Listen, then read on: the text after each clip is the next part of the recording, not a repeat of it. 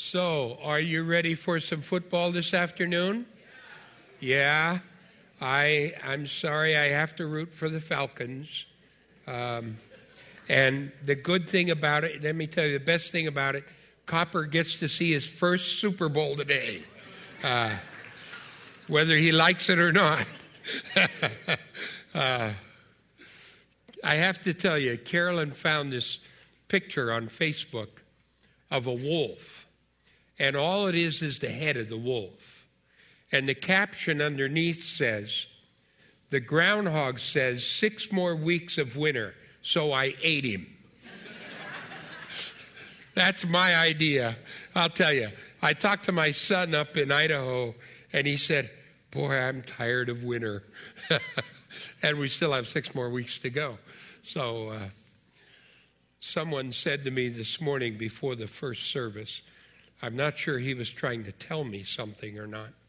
He said, I have a good recipe for sermons. I said, is that right? Tell me. He said, add a little shortening.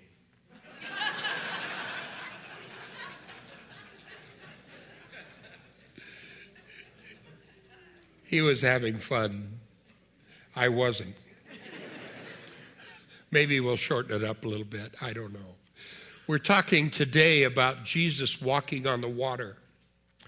And some of the same principles are going to come out of this that came out of last week's sermon and came out of Tom's sermon 3 weeks ago. So repetition is a good thing, right? Maybe with me, if God hits me often enough with something, sooner or later, I seem to get it. So let's bow together and pray as we begin. Our Father, we thank you for the Lord Jesus and all the things that he has done. We thank you, Father, that we can look back on the miracles of the New Testament, and then many of us can look back at the miracles that have been done in our lives and in our families, our homes. And we thank you, Father, that you have done those. And help us to remember them. Help us, Father, to recall them. Help us to depend upon them to strengthen our faith for the future in the more difficult circumstances that may come along. So, Father, we give ourselves to you this morning. We ask you to grow us just a little more. Allow us to be developed into Christ just a little bit more, so that, Father, we walk away with a stronger faith and a stronger love for you, and constantly our eyes fixed on the Lord Jesus. So we give this to you, this time to you, ask you to use it for your glory in our lives, and we'll thank you in Jesus' name. Amen.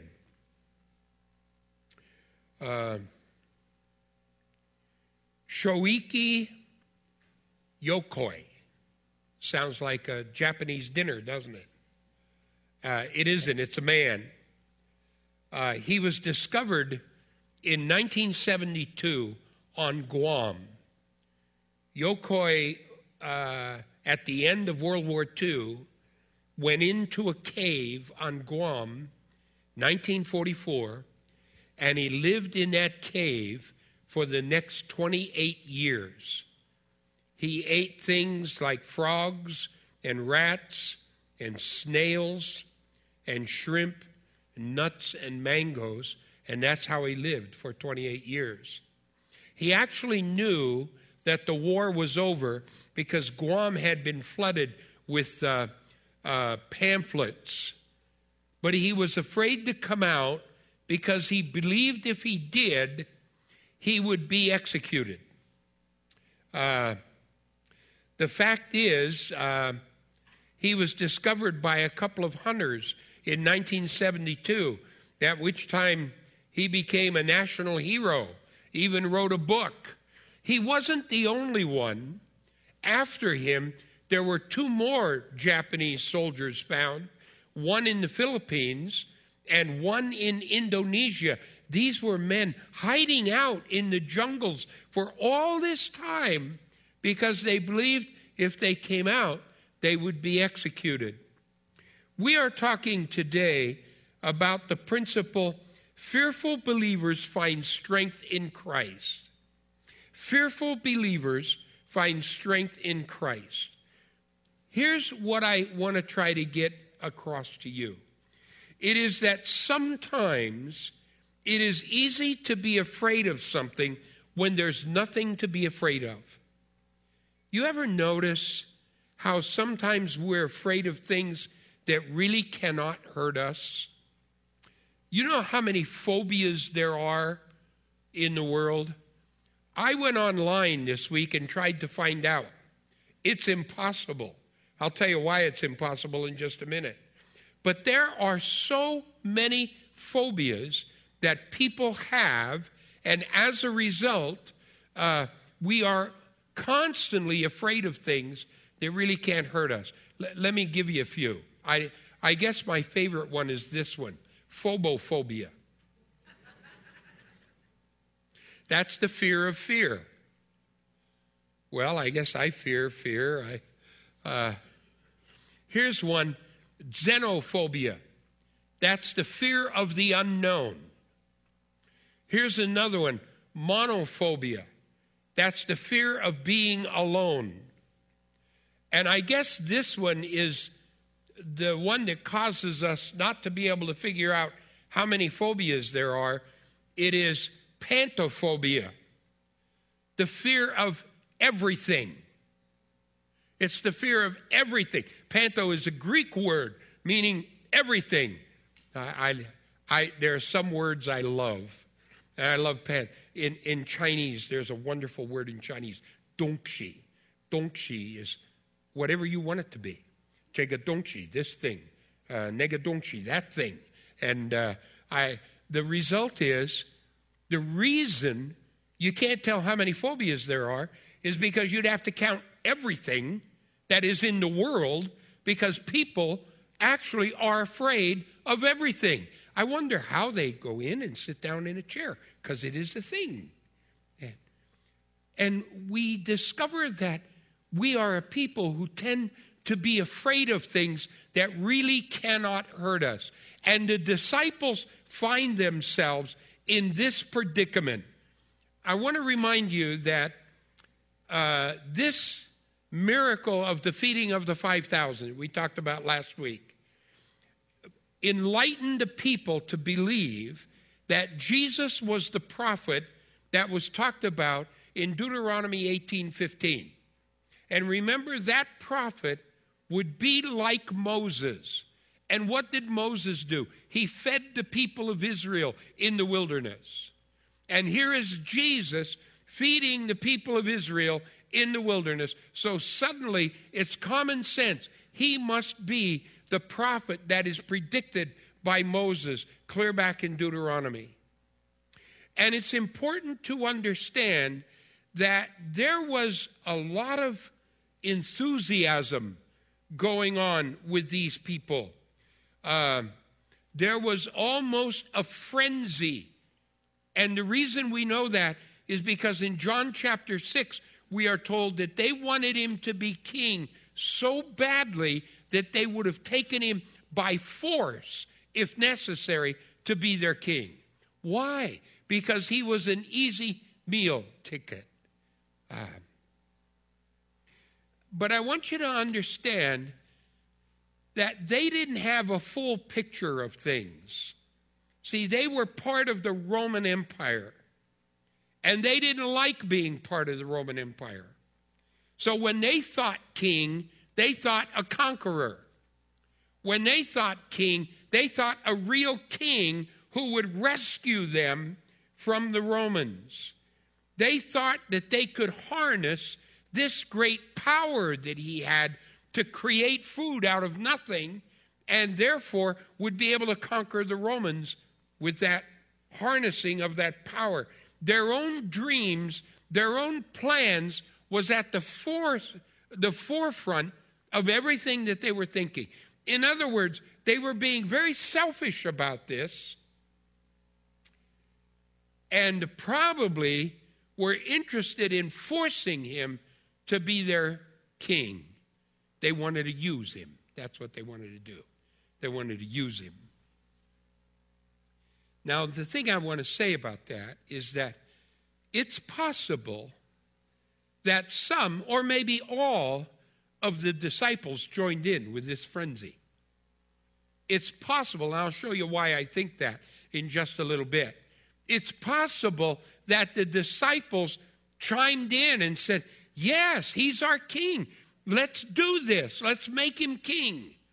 And so Jesus starts out in our text having to get control of the disciples.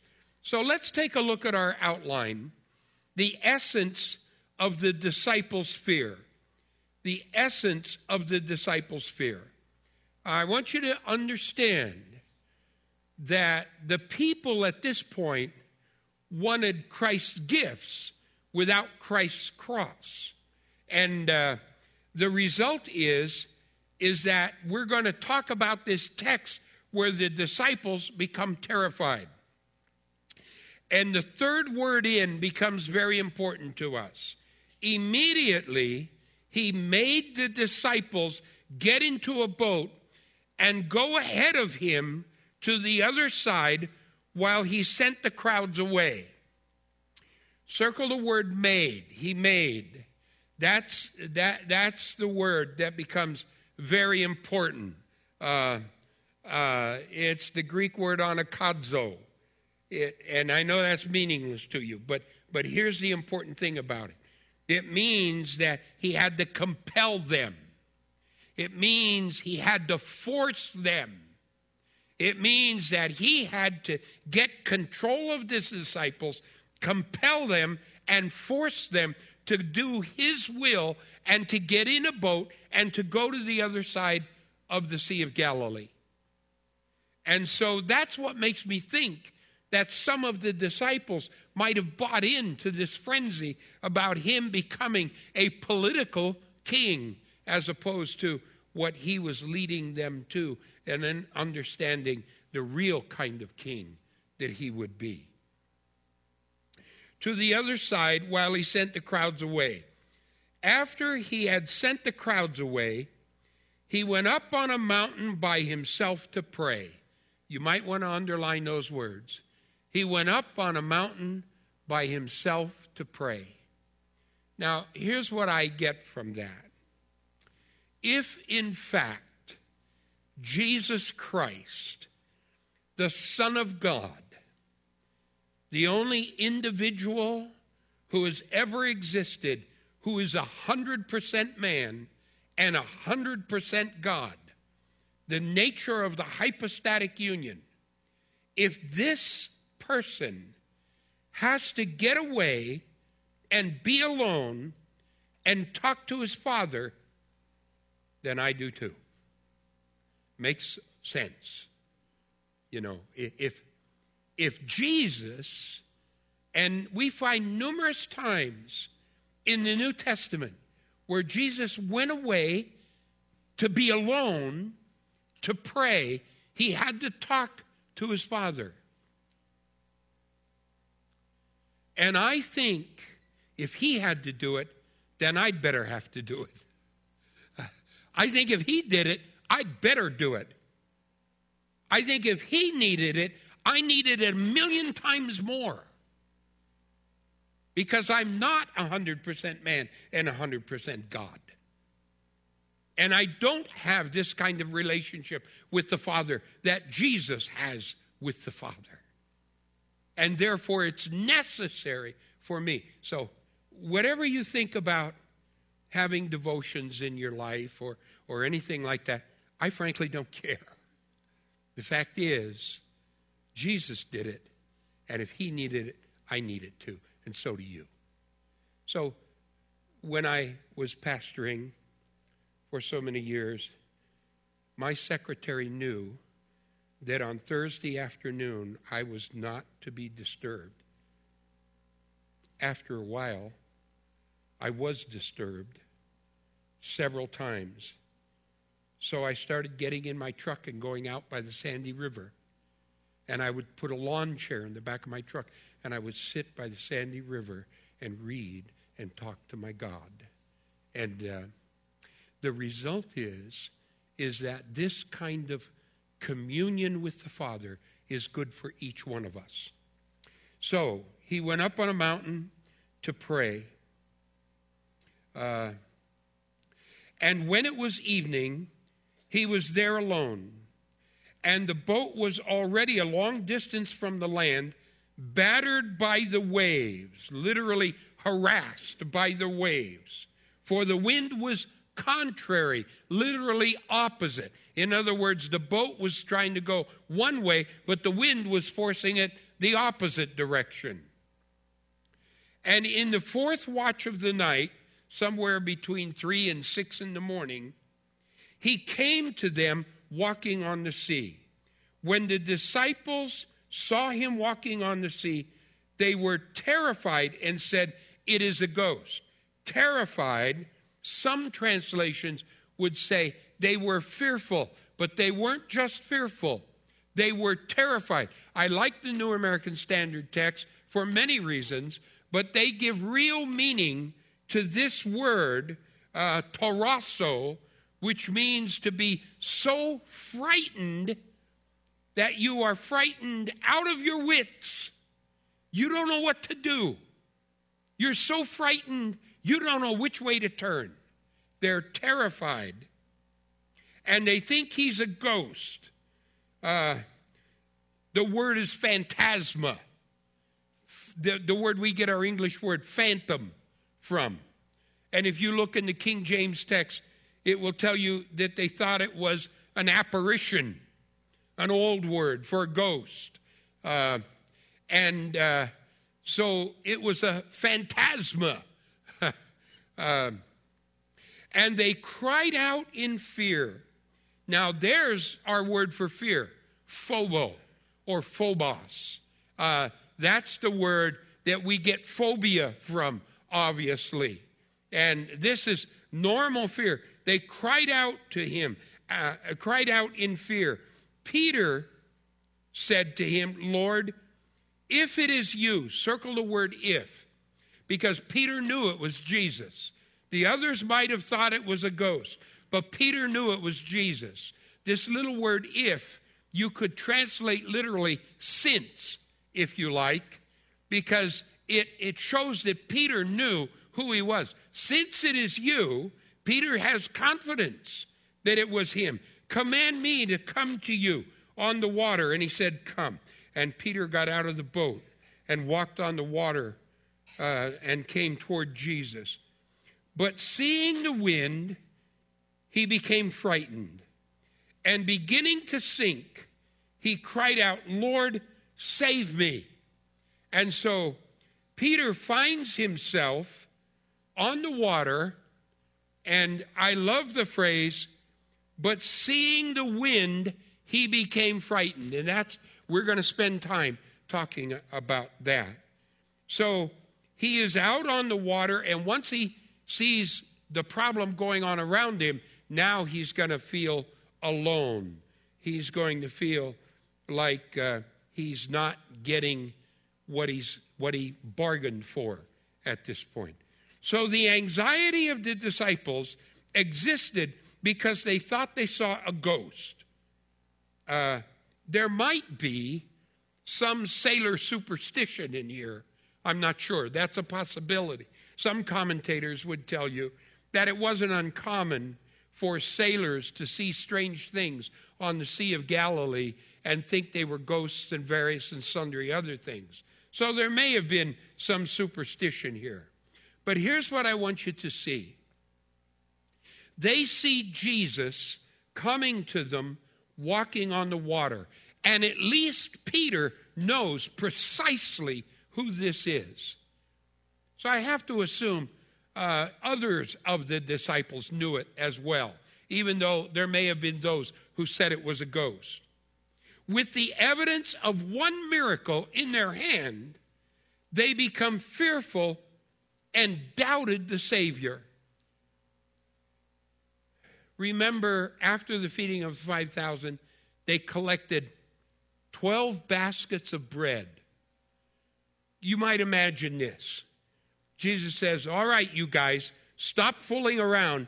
Get in the boat and go to the other side of the lake. I'll meet you there. And you might imagine one of them says, well, guys, what are we going to do with all this bread?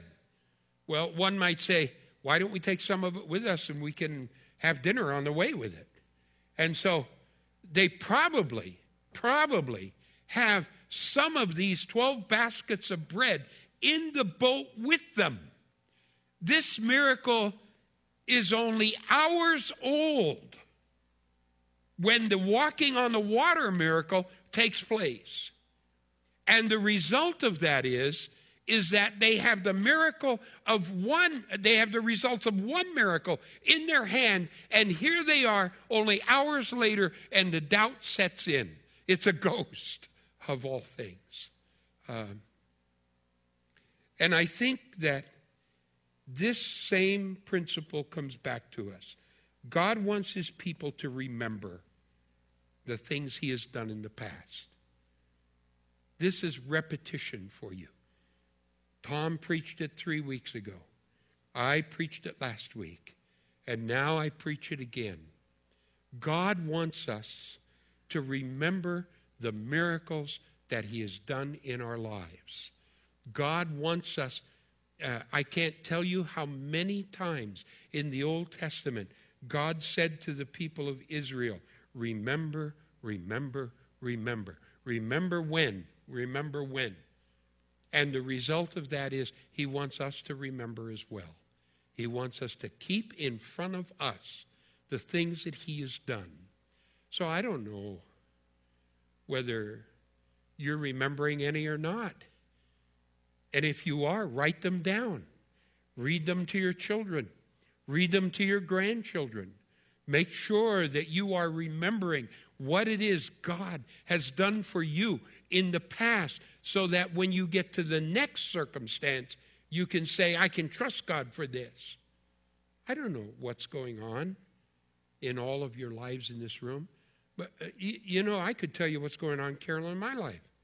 We have a dear relative, a cousin of Carolyn's, who's dying of cancer. Bible teacher, teaches at a Bible school, and she's dying of cancer. And every text and every email we get is discouraging. And Carolyn cries. But we have to trust God, because we have seen God work before. And even if he takes her, he will glorify himself. And that's really all we care about. Let's take a look at the alarm. The alarm of Peter was because he took his eyes off of Jesus. The reason I chose Matthew for this text, by the way, instead of John, is that John isn't complete. Matthew is more complete. Matthew is the only one that gives us the whole story about Peter and his walking on the water and his taking his eyes off of Jesus and beginning to slip and sink, and Jesus having to save him. See, fear struck Peter when he looked at what threatened him. See, when you and I concentrate on the problems in our lives more than we concentrate on Jesus, then we will become discouraged and our faith will be weakened. When we look at all the trouble, I hear some people look at the political situation in our world and they think the world's coming to an end. And it may, I don't know. But the fact is that I know who's in charge. And the result is that if we put our mind on those things that are going on in our lives, that it's all wrong, and we fix our eyes on that, then we're going to be in trouble, because our faith is going to be weakened and we're going to be discouraged.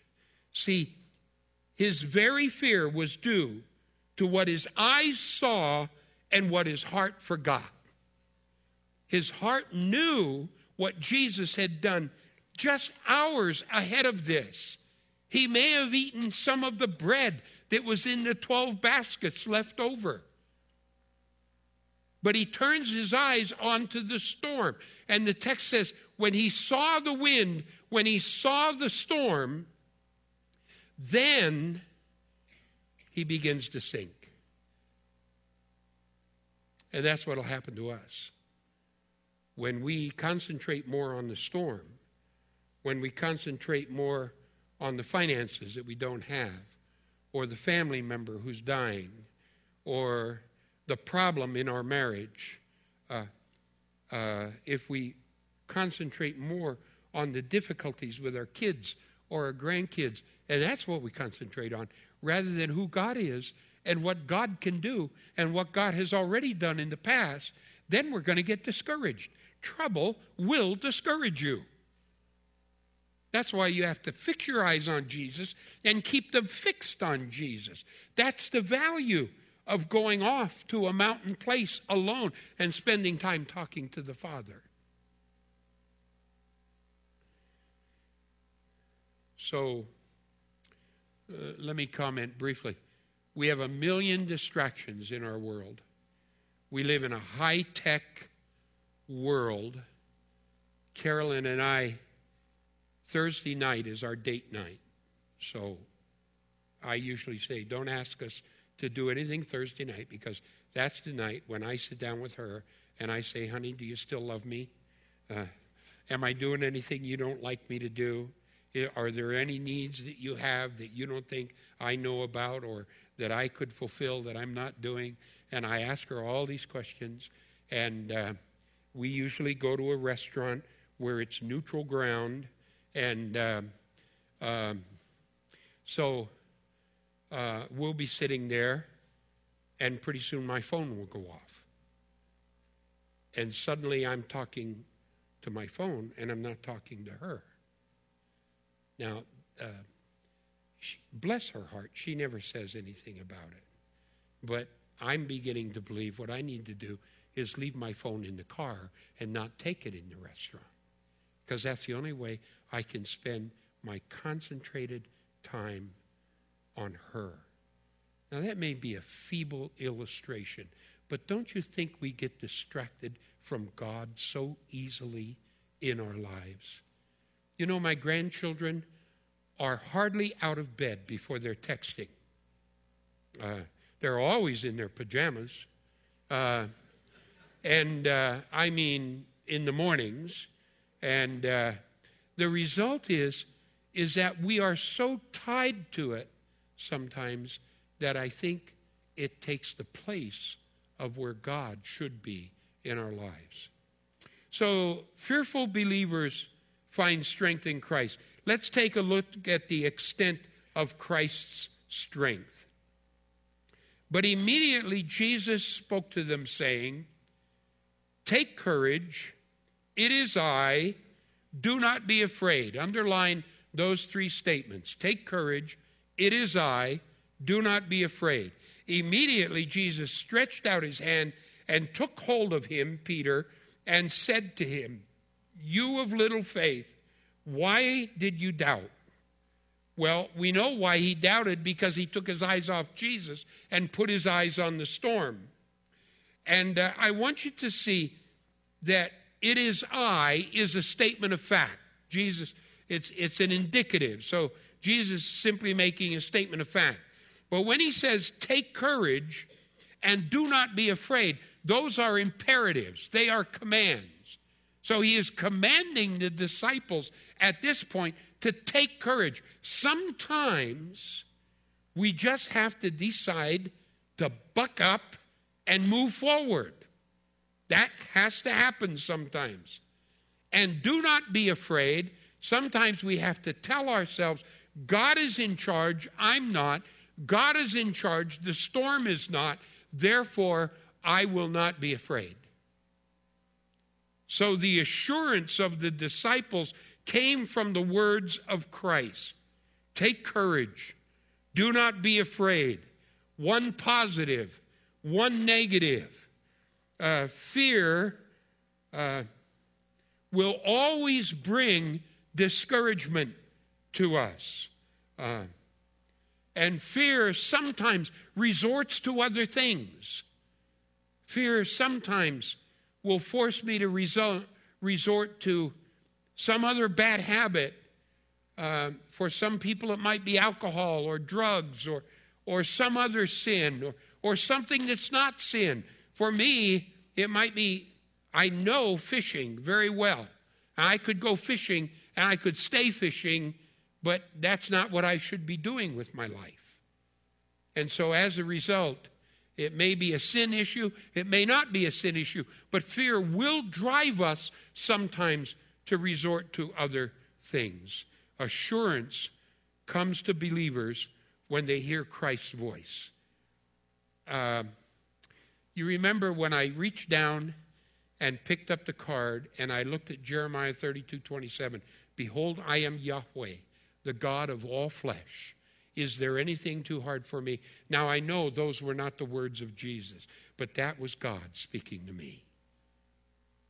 And when God speaks to you, it will lift you up. And if you don't give God a chance to speak to you, if you don't get alone with him from time to time, if you don't find a position and an atmosphere and an area and an opportunity for God to speak into your life, then he probably won't. So the result is assurance comes to believers when they hear Christ's voice. The assurance of Peter came from the assistance for Peter came from the hand of Jesus. And notice the word says it was immediate. Immediately Jesus reached out to him. See, Peter cried out for a physical saving, but Jesus reached down and gave spiritual restoration to his faith. So when Jesus reached down and grabbed Peter, Peter was saved physically without a doubt. But make no mistake, Peter is seeing another miracle in the acting, in the process. He is seeing Jesus reach down, who's still standing on water, and pick Peter out of the water.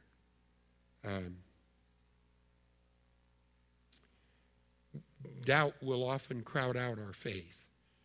So if we get to the place where we are discouraged and our eyes are off of Jesus and we're not talking to the Father, doubt will set in and it will crowd out our faith. Someone has said, worry is the dark room that develops many negatives. And I know that is true because I've tried it. Fear will cause worry.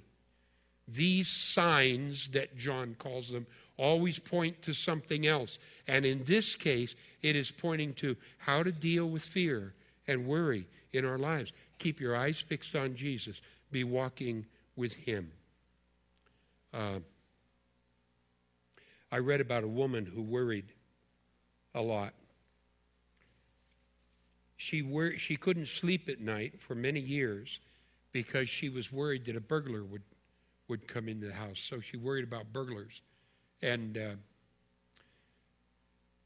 years afterwards, her husband heard something downstairs, and he went down there, and sure enough, there's a burglar. And he said, "Am I glad to see you?" He said, "I want you to come upstairs and meet my wife. She's been waiting 10 years to meet you."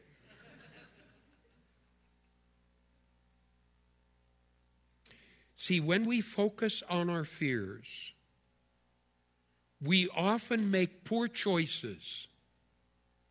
But when we direct our attention to God through prayer, keeping our eyes fixed on Jesus rather than the storm,